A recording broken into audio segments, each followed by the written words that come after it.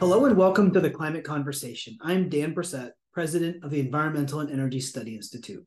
And with me is my co-host, Allison Davis. Hey, Allison. Hey, Dan. So it may be getting cooler outside now that autumn is here, but extreme heat is still being discussed in the news as scientists release data from the summer months. In fact, NASA recently announced that this summer was the hottest on Earth since record keeping began in 1880.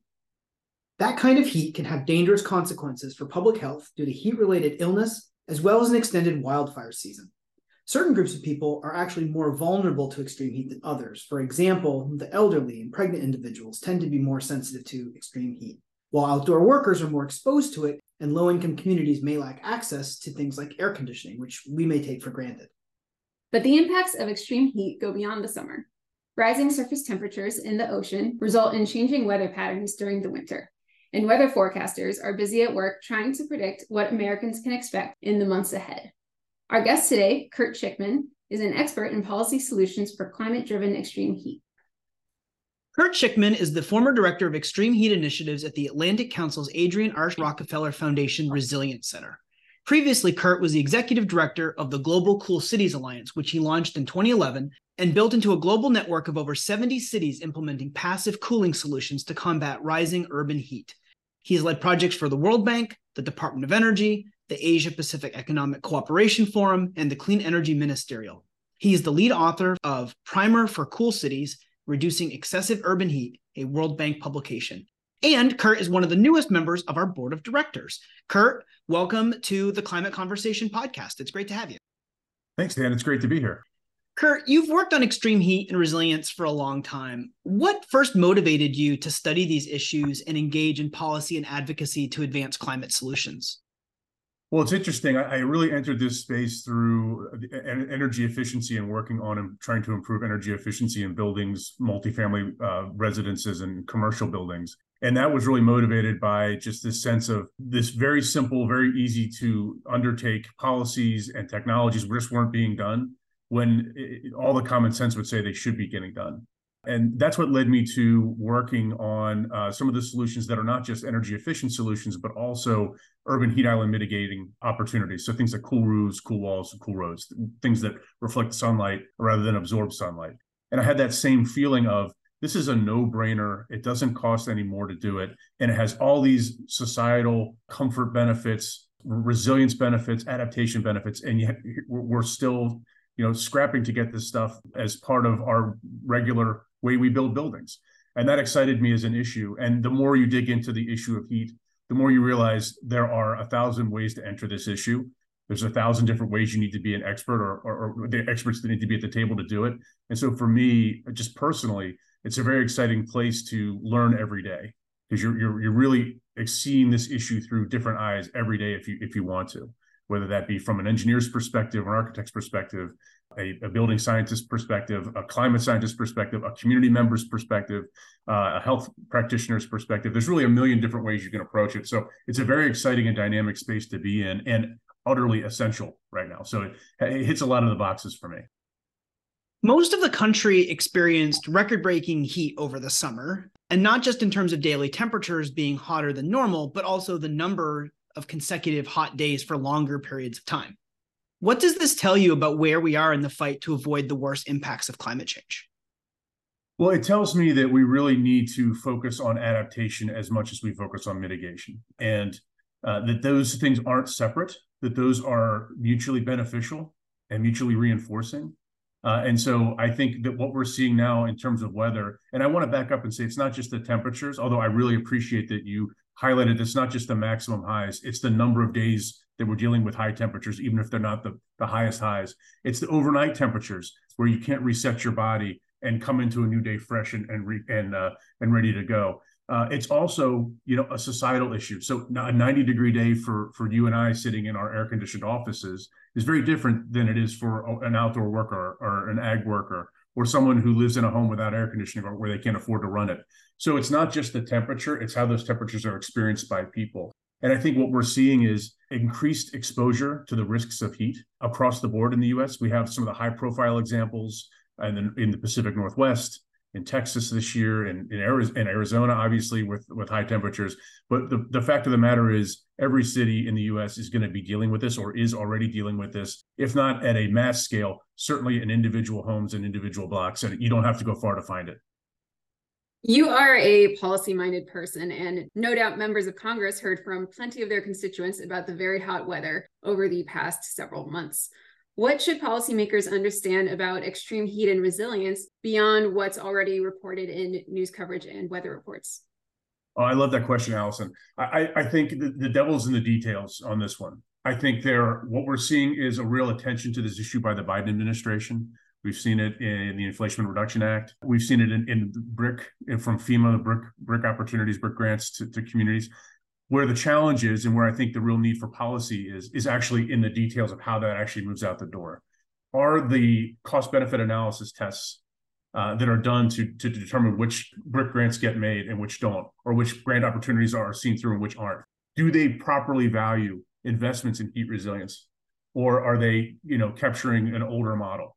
I think these sort of in the weeds type conversations are really important for moving money on this issue, because in many cases, the cost benefit analysis, as we have sort of traditionally done it, isn't capturing enough of the benefits that accrue when you invest in heat resilience in our cities.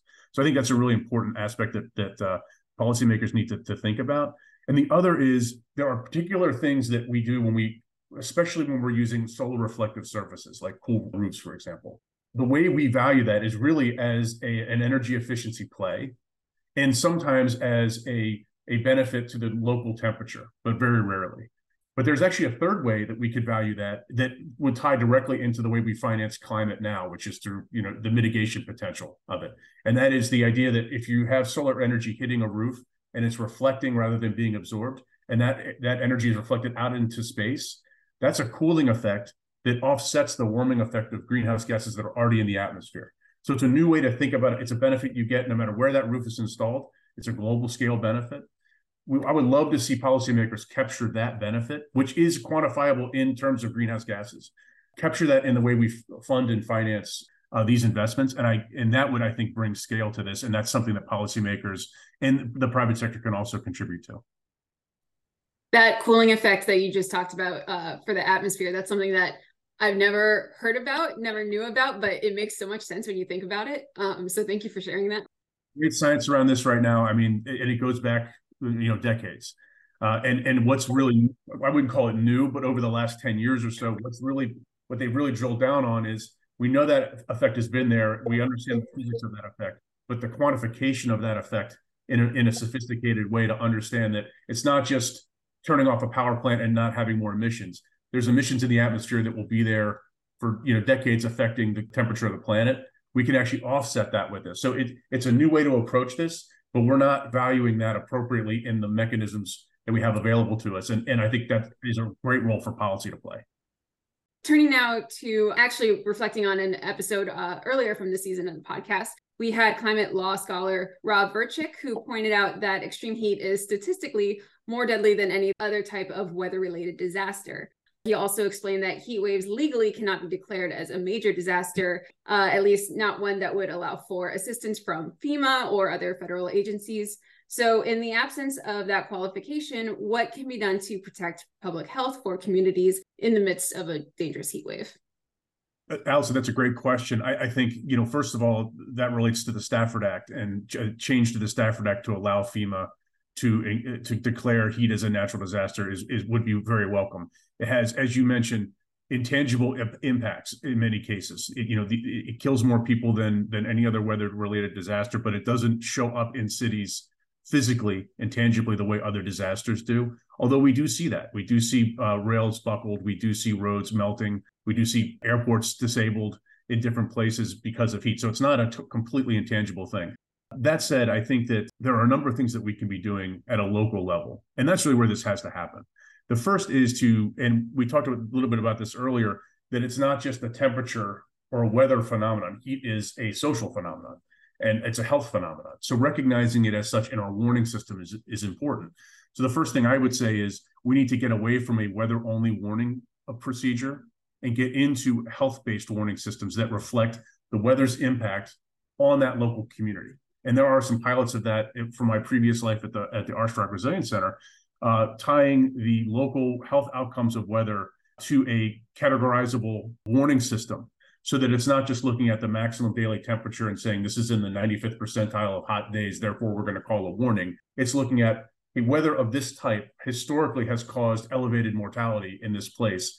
And it, let's say it's a 30% increase in mortality historically, we're going to call that a category 3, and we're going to warn people and prepare people differently than we would if it's, a regular hot day, if you will. So I think making that clear linkage to the health outcomes of weather is really critical to capturing the broader social inputs that go into risk exposure to heat, not just weather alone.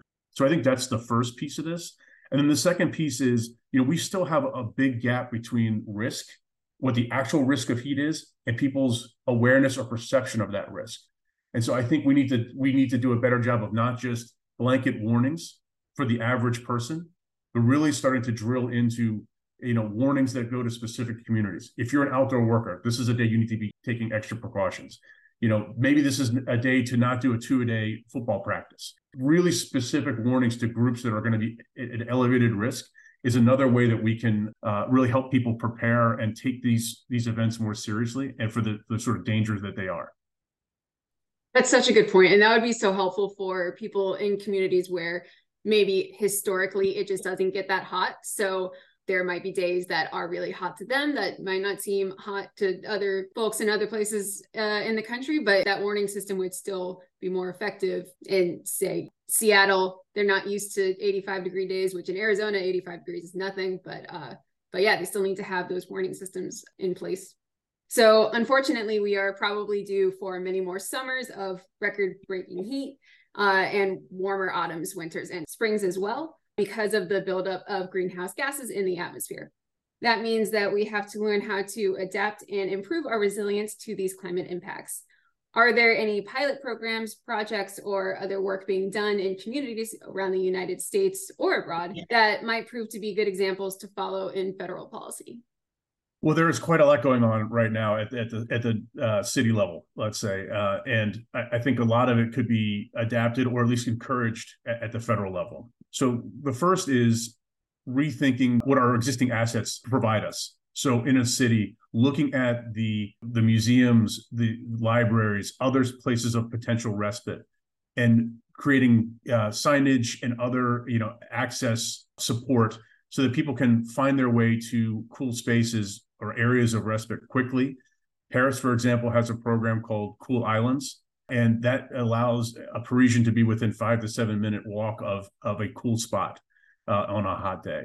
These are the types of things that don't require a whole lot of investment. It's really just re-looking at our existing assets and infrastructure through a different lens. And I think that's a really important starting place for a lot of the work we're doing. And it doesn't have to just be a big city. This is something that small communities, rural communities, and others can actually do and quickly understand and sort of take a new lens on the existing assets that they have. So that's number one. The second is really looking at the technologies that are out there now and encouraging their use, both in terms of encouraging their use through grant programs for cities, but also, frankly, using the power of procurement that the federal government has. GSA is one of the largest procurers in the country. What they do will drive markets. And we know it doesn't take much to drive markets for heat resilient solutions. We've seen policy in cities like LA bring the cost curve down on some high technology roof products from 30% premium over a standard product down to like 7 or 8%. And that's one market in the US. So imagine if GSA is involved with this, what the opportunities are. So procurement of materials, but also procurement of services. So it's the materials, things like requiring cool roofs require as a minimum standard for a GSA property, for example, or a GSA leased property. And then going up from there to green roofs if it's appropriate, things like that. Cool walls as a requirement. But also, as I mentioned, services.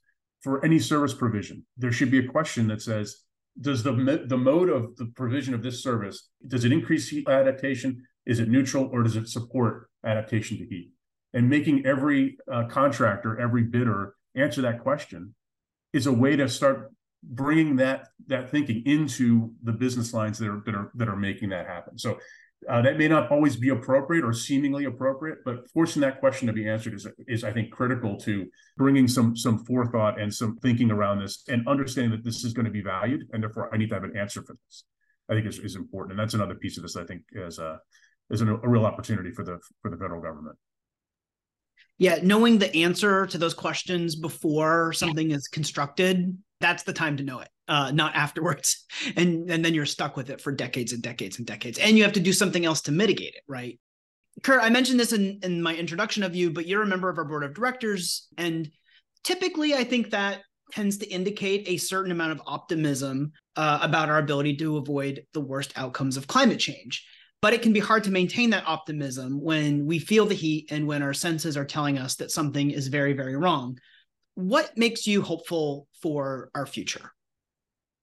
Well, what makes me hopeful, well, there's a couple of things here that make me hopeful for our future. I mean, the first is that if you look out at where we are in this moment for heat resilience, we are not flat-footed and wondering what the heck to do. We know what to do. This is not a challenge of innovation. This is a challenge of access and accessibility. That's an exciting place to be.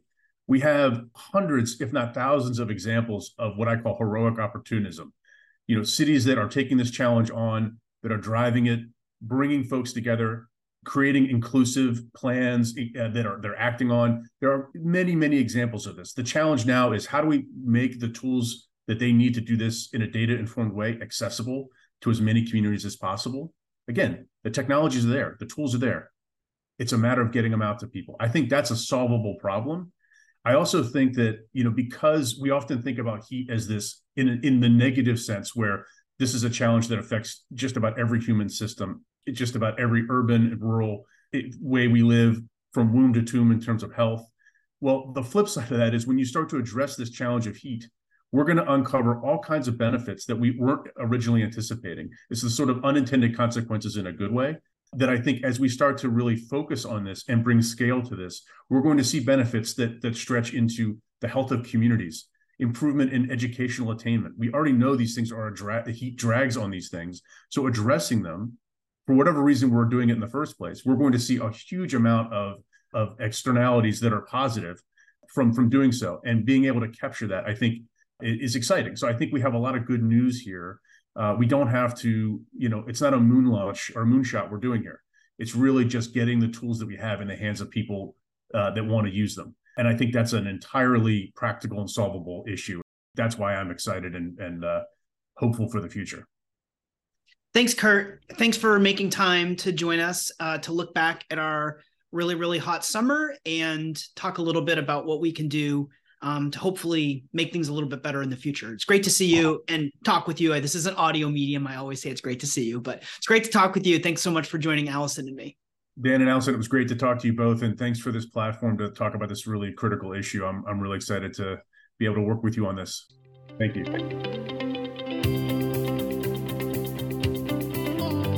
Well, Allison, I thought that was really a lot of fun. Kurt has been on our board for actually not that long, but he brings so much to the table in terms of expertise and experience with these issues. But also, as I think his interview made clear, he's a get things done person. And he, I think, has a really clear eye when it comes to strategy for getting things done. So our board was certainly well represented in this episode.